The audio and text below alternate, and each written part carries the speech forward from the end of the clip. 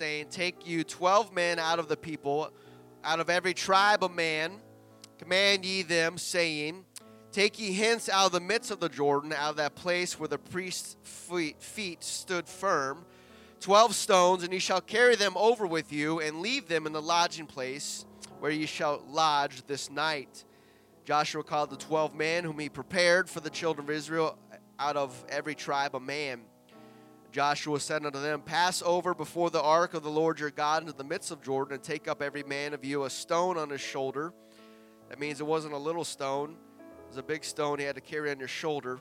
"According to the number of the tribes of the children of Israel, that this may be a sign among you, that when your children ask their fathers in the time to come, saying, What mean ye by these stones?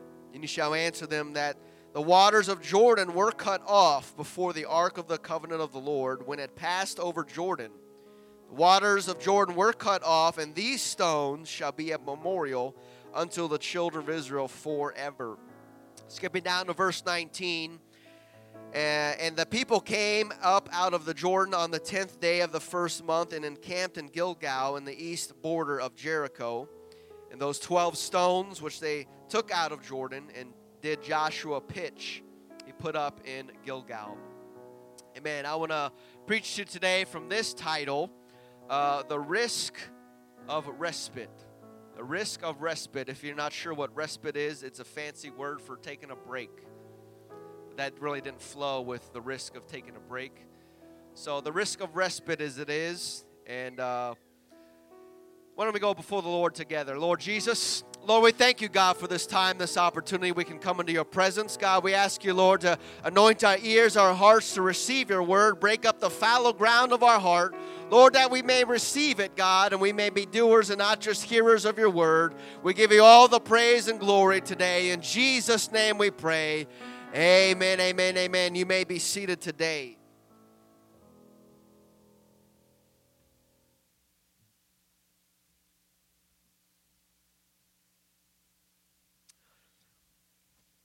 I don't normally have my Sunday sermons be a continuation and build off one another. Try to reserve those series and connected messages for our midweek Bible study on Thursday night at 7:30. If you want to come for that, where we dive deeper into the Word of God and take our time there. But in seeking the Lord for the message today, I felt a strong urging in my spirit to continue on and to not stop here and to keep on going, building off of last week's message about the report, the river, and the reward, and the weeks of sacrifice that we had leading up to last week. And so after inquiring God about last week for our GPS location in the Spirit, he brought us to the report, the river, and the reward. And we had a witness in the Spirit of God doing wonders among us, as Allie testified about her co-worker's miracle in the hospital. And so, which I believe opened up the river for us to cross over into a new dimension of supernatural dominion and authority. Anyone believe that with me? That God's got great things for us. We're moving forward where God wants us to be. Amen. Which no doubt happened because of our hunger and our commitment of sacrifice and pledging of prayer in the weeks before time. And so we came together as a body and in one mind, one spirit, and we made a concerted effort to push through any type of barriers that may be around us and preventing us from going forward, and breaking down any strongholds in our lives. And I know that God was merciful to us and he blessed us. But what now?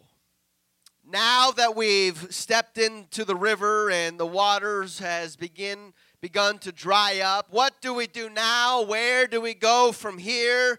Do we stay here? Do we keep pressing forward in the Spirit? Do we take a respite? Do we take a break in what we're doing? There is no doubt that some of us, and I hope that most of us right now are in a good place with God. I hope it's in a new place with God. a new place, a new level, some place that you've never been before, because if you've already been here, then that means you must have backslid somewhere.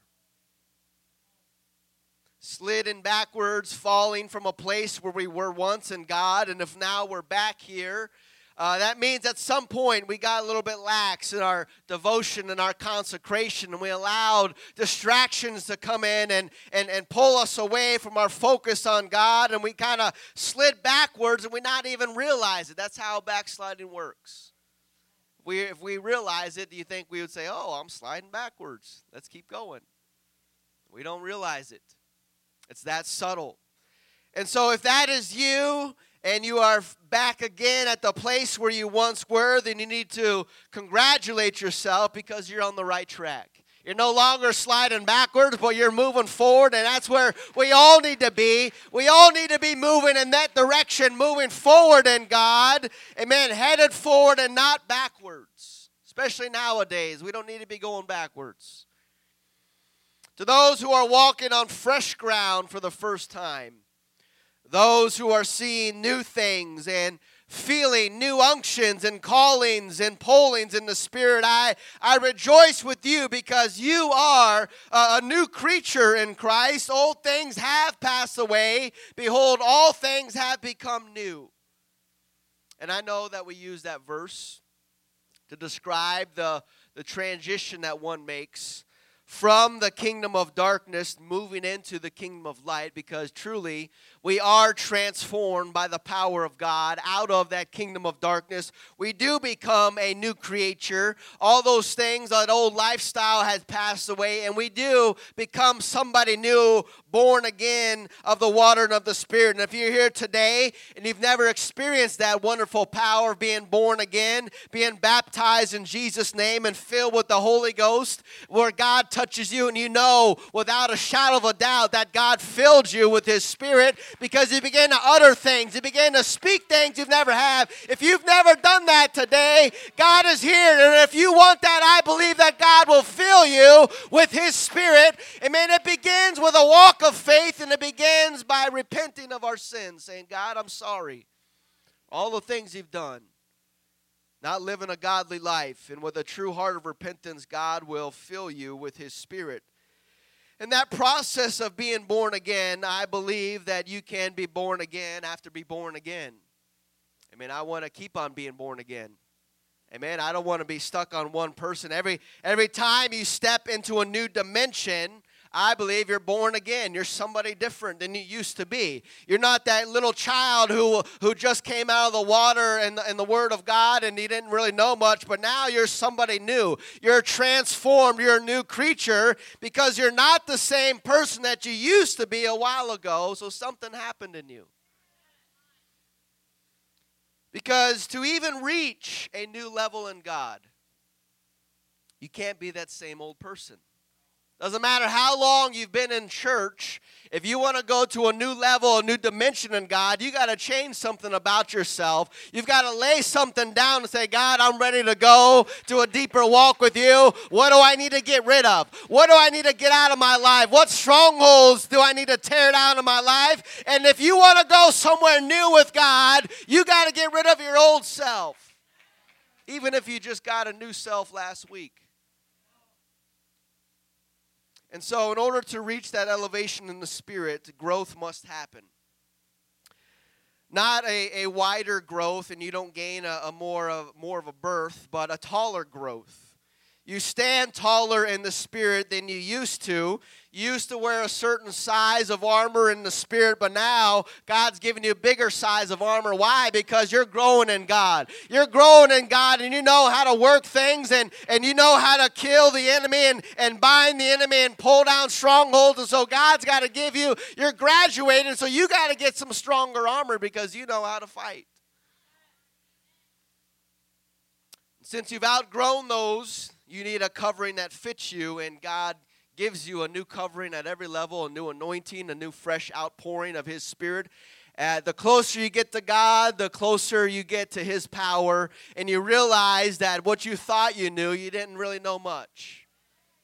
Problem is we start hitting a ceiling in our life. We think we've reached the top. We know everything. But until you seek the face of God and you sacrifice and you get down and say, God, I need some more in you. I need to go deeper in you. And you break through that barrier and you realize you're looking back, man, I didn't know anything. And I thought I knew everything. That's what happens. And that's what keeps a lot of people from going to the next level, is because we think we've reached the top. But the top of a level is really the bottom of the next. But we have to humble yourself and say, I don't know anything, and you start back down. That's the hard part, saying, oh, I don't know anything. Start me down at the bottom again, Lord, and help me learn, break everything in my life, and help build me up according to the Word of God. And so every place, every covering that God gives you is because you're growing in God. And when David went out to feed his brothers who were in the battlefield, what happened was he just kind of ended up becoming a giant killer. He had no plans of entering the battlefield that day. He just said, I'm just obeying my father's commands to go feed my brothers, and so I'm here just to give you guys some bread and cheese, and that's it. And what happened is that David ended up being a giant killer. You never know what can happen. If you just be obedient to the Word of God, you just submit yourself to the God's power and His authority, you never know. You can just walk out and become a giant killer the next moment, because God is walking with you, and if you walk with Him, He'll take you to places you can't reach on your own. It's another problem we think, is that we can reach everywhere on our own strength, our own ability, our own talents, but we come to a dead end real quick, and the sooner we realize that, the sooner God can tear down those barriers. And so you can see how God can elevate someone just because he came to serve his brothers. I believe that if we truly learn what it means to serve one another and to prefer our brothers and our sisters and to pray for them and to encourage them and to rejoice when they rejoice and to weep when they weep, I believe that there is a hidden blessing in serving one another, because that's all David came to do. I just came here to serve my brothers, and God said, hey, go take down that giant, and your name gets elevated throughout the whole kingdom. The elevation comes through serving one another. And if we can learn to serve one another, amen, God can open doors in our lives that we didn't even realize were there. So when David went out to face Goliath, Saul gave David his armor, and he said, hey, you need to wear this. Otherwise, you're not going to stand a chance. And so David, being the humble servant that he was, he put on it, okay, I'll put this on, King Saul. And he put it on, and he said, I can't wear this. I can't wear this out in the battlefield because I haven't proven it. I'm not used to this kind of armor, of these shields. And now physically, the armor was too big for David, because the Bible tells us that Saul was head and shoulders above the rest when he was anointed king. And who knows how tall David was, but he probably wasn't as tall as Saul. And so Saul's armor was fit for him. And so when he gives it to some young teenage boy, say, put on this armor, you can see why he says, I can't walk out there in this. I'll trip and die and be killed right away. But while Saul's physical armor might have been too big for David, Saul's anointing was too small for David. Saul's anointing was way below David's anointing, and that's really what David says. I can't walk out there with your anointing, Saul. I'll get killed.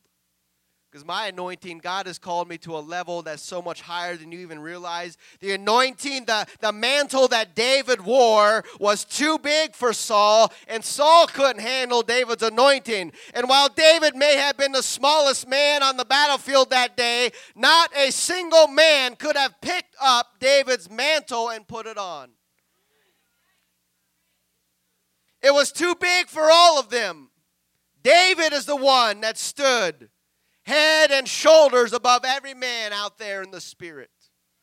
There's not a man that stood taller than that little boy David. And he had already been with God. He had already reached higher dimensions and surpassed others in spiritual growth. Because at one level, the barrier to his belief was not a river as we've been talking about, but it was a lion.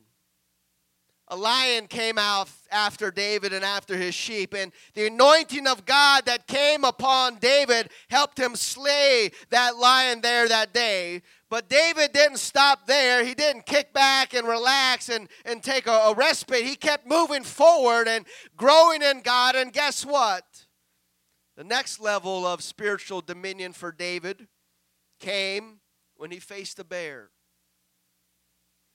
Now, a bear, I don't know the size difference, but a bear is probably 3, 4, 5 times the size of a lion. Much bigger animal to grab a hold of and kill. And so, just like he did with the lion, David rose to the occasion, and he defeated that bear with the anointing of God that God gave him. But those 2 battles paved the way for David to meet Goliath. Had he not defeated the lion and the bear, he would not have been ready to meet Goliath and to run towards him in the battlefield. That's what he did. He ran at the giant. How many people run at giants? Most people just stand there in fear and shaking as the whole army of Israel did. But David said, I'm just going to run right at you. The man lost his mind. Either that or he was on a different level than everyone else, because he wasn't intimidated by the size of Goliath. And so the only reason that David ran towards Goliath is because he was 100% confident that Goliath was going down. Why else would you run at a giant? Why else would you run at your enemy unless you were for certain knowing that that enemy is going down? And that confidence that David derived was from slaying the lion and the bear when no one else was around. He did that all by himself. Nobody was around. Nobody even knew until he told Saul that day, hey, I killed a lion and a bear. I don't need this armor. I didn't have this armor when I killed that lion, so I don't need it now. How many of us killed a lion with our bare hands? We'd be on Facebook right away. We had wished we had a GoPro to strap it on so we can capture it all. But David wasn't like that. He killed it and he didn't tell anybody. Killed the bear, didn't tell anybody. And so all of that confidence that he had was from defeating that lion and the bear. And the truth is that everyone would love to defeat Goliath. On center stage, while everyone is watching, tear down that giant. But the truth is, if you can't defeat your private battles, if you can't defeat the lion when nobody knows, then you're not going to be ready for Goliath, center stage. If you can't slay the bear while nobody is watching, then you won't be ready for Goliath when everyone is watching. And the mistake that people make is they think, oh, I'll put on a good show, a good performance while everyone is watching, thinking that we'll slay giants while everyone's watching. But the truth is, it doesn't happen that way. The real battle is when no one is watching. That's where the lion's waiting for you. That's where the bear's waiting for you. And if you can defeat the lion and if you can defeat the bear, then you'll be running at any giant that you see. And you're not going to care about the people around you. Why? Because God has anointed you for that time, anointed you for that battle, and you're confident that Goliath is going down only because you've already won the battles in private that no one else knew. We can say that the lion represents Satan and the spirits of darkness, the ones that we read about, hell's 12 apostles and many more, can represent the lion. Because doesn't the Bible say that isn't Satan like a roaring lion seeking whom he may devour? And so if the spirit of heaviness or fear or whoredom or pride or any of the spirits that we read about and that are out there, if they come to attack you when you are alone, and you can't defeat them by yourself, how confident and how prepared will you be to go face Goliath?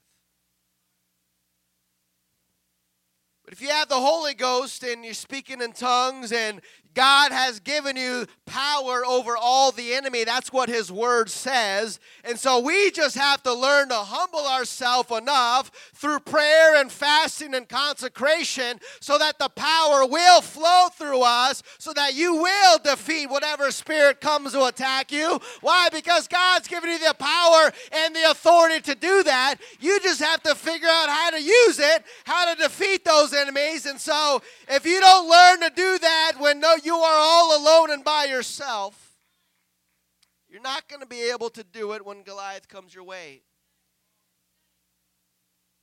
The bear represents our flesh, because your flesh is a bear. The appetite of your flesh. Every single day you kill it, and it wakes up the next day. Can't get rid of it. The appetite of your flesh is like a bear. It's just atrocious. It just wants everything that is ungodly in this world. And so getting dominion over your flesh is accomplished by fasting and by prayer. And so your flesh, that bear, is something that you have to learn to conquer all by yourself. I can't get dominion over your flesh.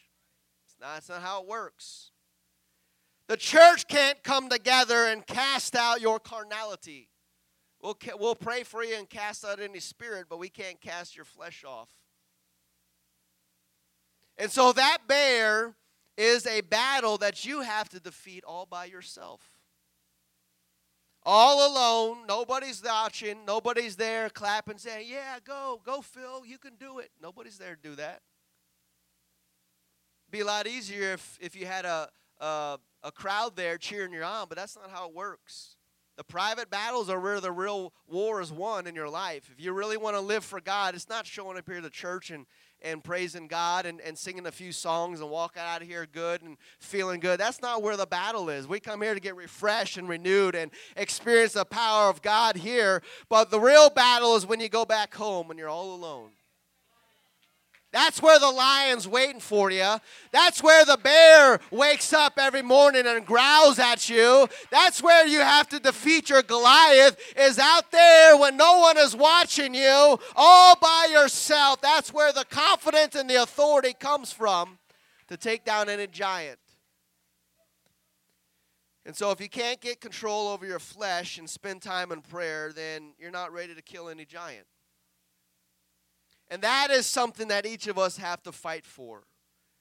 Because when the body assembles and gets together, determined to make a big push together, a big stride forward like we've done here in recent weeks, the momentum that we create in the spirit can really sweep everyone along. It's like a tidal wave. If you're in the way of it, you're going. Whether you want to or not, the tidal wave just moves forward, and the momentum can sweep everyone along. Even the most carnal Christian among us can get shoved forward a little bit. You can ride the wave and advance across the river too. That's fine. That's great.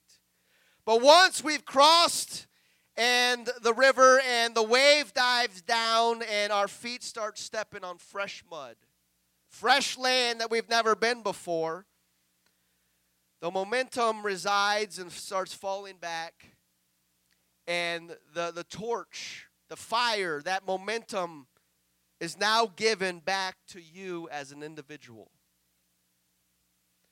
Our corporate fast is over. Our corporate push is over. And will you let some waves of a momentum keep pushing you forward? Or will you slide back into the way you've always been? We can make a big push as a church and all move forward. But after that push is over, it's on you to keep going forward. It's on each and every one of us to say, hey, I'm not going to let this fire die in my life. I'm not going to let the fire dim down in my home. I've got to keep pushing forward. I've got to keep moving in the spirit and keeping sacrificing and keep fasting to keep this thing alive. When Joshua and Israel were crossing the Jordan River, the Lord told them to take 12 stones out of the riverbed and to carry them to the other side. And we see in verse 6 of our text, this may be a sign among you that when your children ask their fathers in time to come, saying, what mean ye by these stones? Then ye shall answer them that the waters of Jordan were cut off before the ark of the covenant of the Lord. And when it passed over Jordan, the waters of Jordan were cut off. And these stones shall be a memorial unto the children of Israel forever. Verse 19 we read, the people came out of the Jordan on the 10th day of the first month and encamped in Gilgal, the east border of Jericho. And these 12 stones which they took out of Jordan, Joshua did pitch in Gilgal. And so as soon as they crossed the river, they got the momentum, the opening of the Spirit door, and they walked across the river. They took those stones and they built up that memorial in Gilgal, the first place they came to. Now they were meant to be a memorial to remind them of what God had done in their midst that day. To never forget what God did that time, or that prayer meeting, or that moment of consecration now, how the rivers just kind of dried up. And so they set up those stones in the first place they came. On the other side, in this new ground, new territory, was a place called Gilgal. Gilgal was the first place in the promised land. Gilgal marked a beginning, a new beginning, a new starting point of Israel's sovereignty and rule as a nation. Gilgal marked the starting point of a new dimension for them. They had never been there before. They had made a big push and got across there, and now there they are. And so in Gilgal, they stepped into a greater anointing. It was a turning point in their walk with God, and it was marked by a 12-stone memorial. Gilgal, the beginning of it all. In Hebrew, Gilgal means a wheel rolling. A wheel rolling. What happens to a wheel when it starts to roll? In the beginning, it may be a little slow in getting going in the starting place, but once it starts picking up speed, that wheel starts rolling and rolling and rolling. Pretty soon, it starts rolling faster and taking up more ground and picks up more and more speed and more momentum. And after it's going, you don't want to be in the way of that wheel rolling, do you? And so anything that is rolling has momentum and will plow through and destroy anything in its path. That described Israel perfectly. Once they crossed over that Jordan River, once they crossed over that barrier into the promised land, their first night was in Gilgal, and God said to Joshua, let's get this wheel rolling.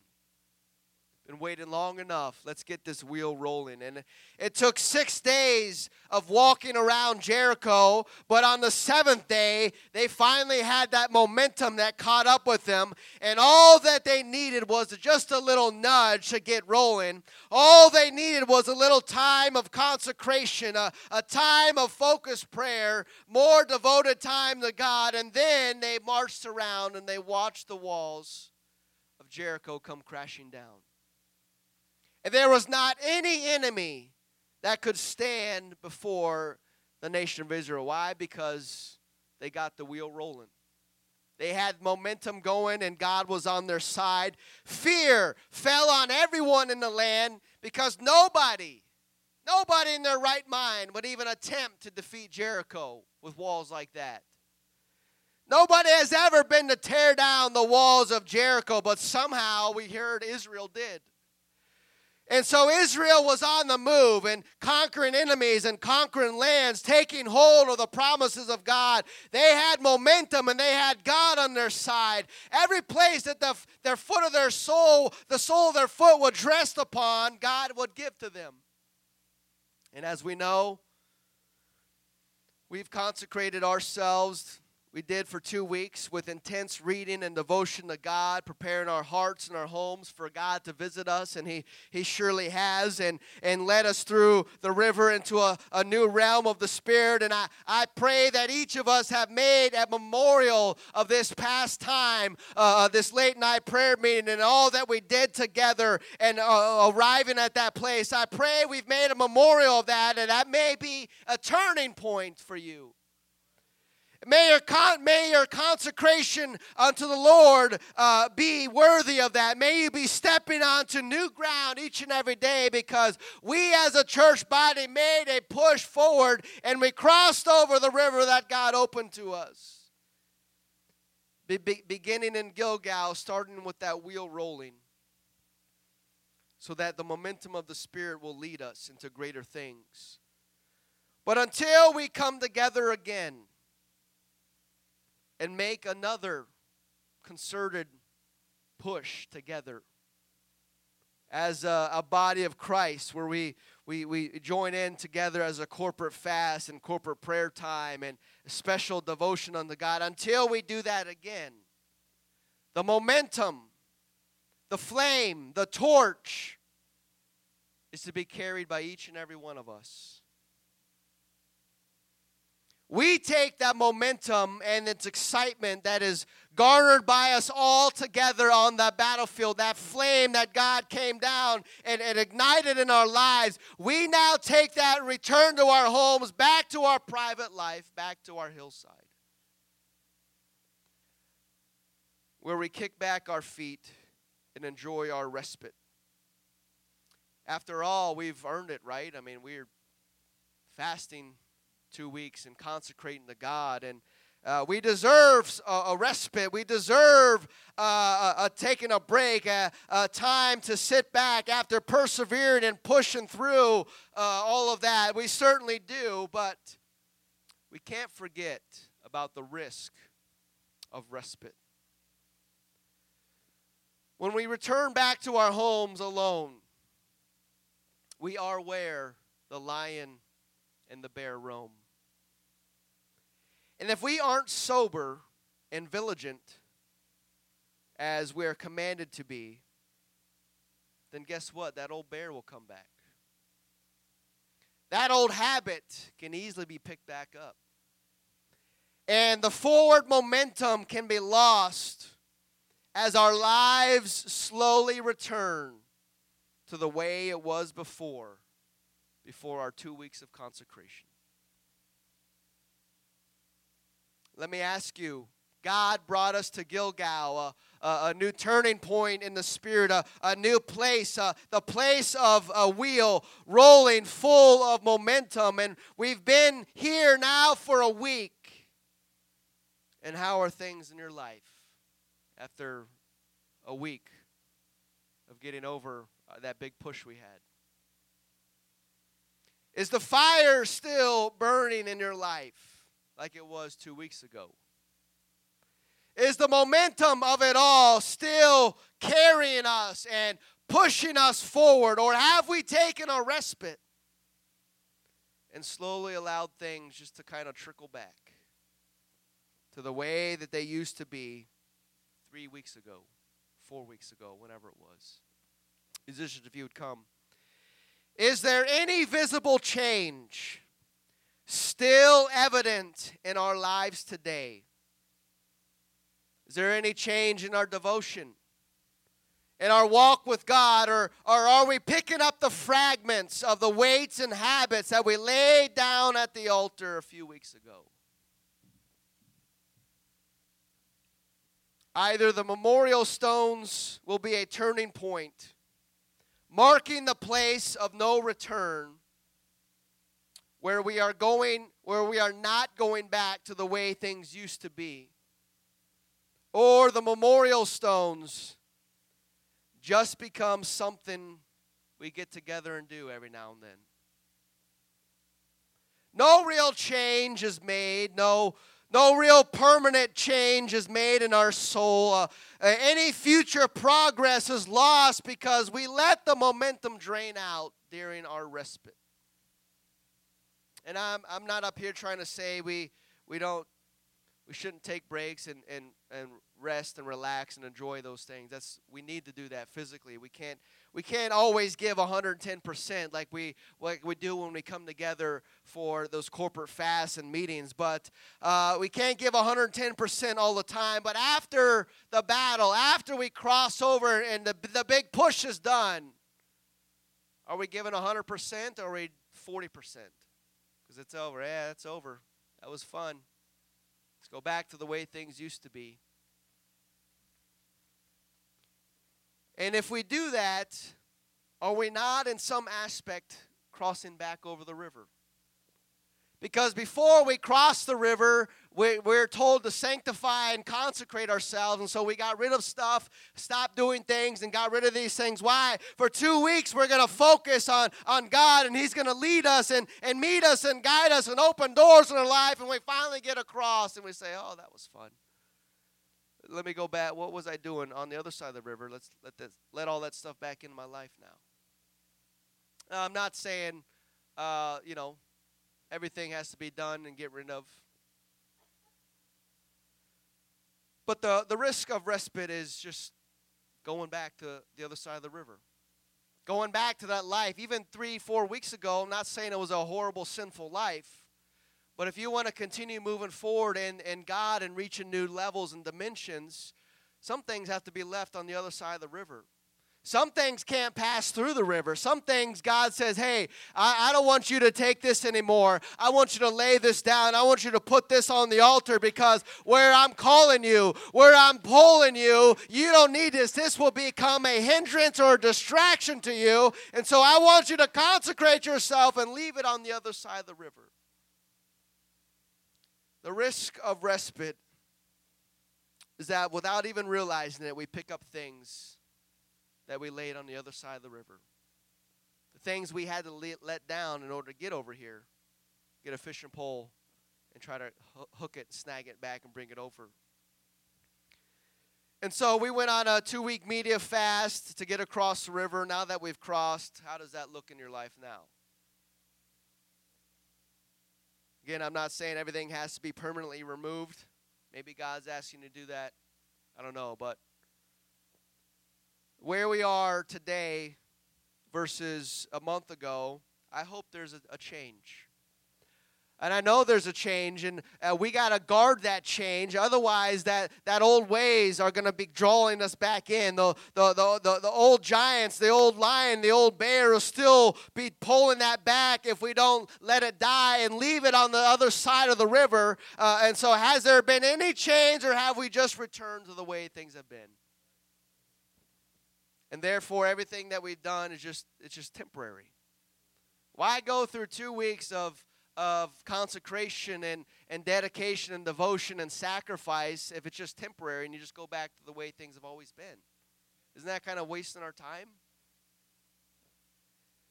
And so I know there's been a change in every one of our hearts, but I'm here today to tell us that we need to guard that. We need to be on the lookout because that change that we're making and we have made in our life, the devil does not want that change to be permanent. He wants that to become temporary and where we go back to the way things used to be. And just because you take a respite doesn't mean that things just stop for you. We'll take a break, but that doesn't mean the enemy says, oh, there's a timeout. Okay, we'll come back next week. And so I know there's been a change in us, and I pray that it becomes a permanent change. Whatever it is in your life, God calls and asks each of us different things. But I pray that there is a permanent change and that we just don't forget about it, and we have to pay special focus, attention on it because it's something that we recently gave up to get where we're at. And if we don't pay attention to it, pretty soon we'll be picking up that old habit without even realizing it because we used to do it. Or we used to spend that much time a month ago with entertainment or media or whatever that was. And if we're not careful, the time that we gave up to get here, we'll just slip back into that time and all progress would be lost. So we have to guard any changes that is made during our respite. But the risk of it is we just forget about it and not even think. And so our consecration before the river still needs to have some effect after the river. Our media habits before the river should be different than our media habits after the time of consecration. Because otherwise, momentum would be lost. Progress can be halted. And if we're not careful, we can find ourselves back on the other side of the river, hoping for God to do something great in us. When God says, I took you to a new land, new ground, and new levels, but we didn't guard the gifts and the openings and the opportunities that God gives us. And so that's what we have to do. We have to be extra on guard. It's actually more dangerous after the big event, after the big battle. It's more dangerous because people can slip back. If you stand with me today, 2 Samuel 11. It came to pass, after the year was expired, at the time when kings go forth to battle, that David sent Joab and his servants with him and all Israel. And they destroyed the children of Ammon and besieged Rabbah. But David tarried still at Jerusalem. David sent everyone ahead. This is the time kings go to war. You guys go without me. I'm staying back. I'm taking a respite. I deserve a break. The mighty giant slayer said, I need a respite. I need a break from all this fighting. You guys go on and fight. I'm going to kick it back. And so David stayed behind, the mighty warrior, while everyone else was at battle. And you guys keep it going, and you guys keep the fire going, and you guys keep on praying and keep consecrating to God. I'm going to take a break. I'm going to stay behind just for a little bit, just a little bit. And what happened to King David? When he didn't stay engaged, and he thought that everyone was off fighting the battle, but in reality, the battle came to him. And the risk of respite is just that. We let our guard down. We aren't as watchful as we were, and we don't have our armor on like we were a few weeks ago. We were on the lookout. We were looking for any movement, any devil, any spirit, ready to cast it out and take dominion over it and bind it and loose it. But what happens after that big push is over? We can say, "Oh, that was great." And so, the lion and the bear returned, seeking after David. And while he was on his respite, and you know the story, that mighty giant slayer fell when no one was looking, because he got complacent. He thought that he had attained and reached the level that this is it for me, and says, I'm going to kick things back, and I'm just not going to be on guard as I used to be. So the lion and the bear returned that he once slew, and they came back and they slew him. And oh, the danger in that of a respite. Because if we're not on guard and we get chopped down, and then if we fall, that usually means others are in danger as well. We're not in this alone. We have to fight our individual battles, but we are a body of Christ. And if one member falls, and guess what? We're even more vulnerable because somebody else was kicking back and not paying attention, and the lion and the bear came in and got him. David, because you decided to kick back and not engage, you ended up murdering one of your mighty men, Uriah. The man who gave his life to you, the man who would go and fight for you and would go out by himself if he had to at the request of the king. Uriah would have did anything for David. And because David got lax and got lazy, he ended up killing his own man because he allowed the lion and the bear to take him. The mighty giant slayer fell, and others got injured because of it. And as I mentioned last week, the same thing happened to Achan. Achan was with Joshua and the Israelites when they consecrated themselves. Achan was right there in the middle, devoting himself to God. He was there when they walked through the Jordan River. He was there at Gilgal when they were putting the stones together, when the wheel of momentum started rolling. He was there at the siege of Jericho and watched the walls come down. But it seems that during the big push, at some point, Achan got a little lazy. He told himself, I deserve this. I deserve a respite. I deserve a break. And he let his guard down, and he let some things back in his life, things that he left on the other side of the river before he consecrated himself. He let those things back in, and then what happened was all the momentum that Israel had came to a screeching halt because Achan thought the fighting was over. And he thought that his individual battle didn't really matter much. No one will see this. And we can learn from David and Achan that the fighting is not really over. That the battle, the real battle, is not when everyone is watching here. The real battle, this is when we all walk in like we're supernatural giants and we're doing all these great things. We have to put the show on. But what happens really at home when no one is watching?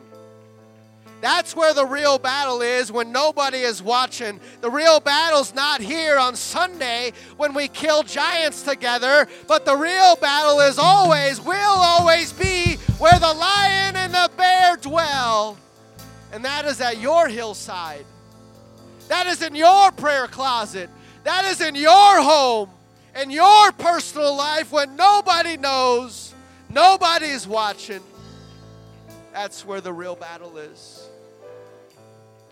I know God has brought us to this place, but I know that He does not want us to stay here, but He wants us to keep pushing forward, and we have to be on guard at all times, and not just taking a break after things are over. Because are we commanded that be sober, be vigilant, for your adversary the devil is a roaring lion seeking whom he may devour. It doesn't give a time frame on that. It doesn't say, oh, he's roaming around at this day and this day and this season. The devil's always on the loose. And when we kick things back, we think it's all over. I'm just going to take a break. But really, that's when the bear shows up. That's where that lion shows up. And I don't want those things to stop the momentum that God has given us. I want to keep on moving forward. But we have to stay on guard, stay watchful, stay prayerful. Come on, let's do that. Let's bind together. Let's seek the face of God. God, help us. Help us, Lord, not to forget, God, what we've done, what we've consecrated, what we've committed to you. Come on, these altars are open. You want to seek the face of God here. You want to seek Him at your seat. God, help us not to forget, God. Not to become lukewarm again, God. Stir us again, God. Pour out your Spirit upon us again today, Jesus. Revive us again, God. The battle is not over. Every day we got to get up. Hallelujah. Make us a house of prayer. Where we don't forget. We don't fall asleep. Lord, He's calling us. There's greater things in store. We got to bind together. We got to be strong. Make me a house of prayer. Individually and as a body. A house of prayer. We can do it. Hallelujah. Lord, make me a house. Make me a house of prayer. Help us not to forget. A house of prayer. Lord, renew us today. Lord, revive us today. Hallelujah. Make me a house of prayer. Wake up the giant killers again. A house of prayer. Lord, make me a house. Come on, let's seek Him. Make me a house of prayer. greater Lord, send me anointing, the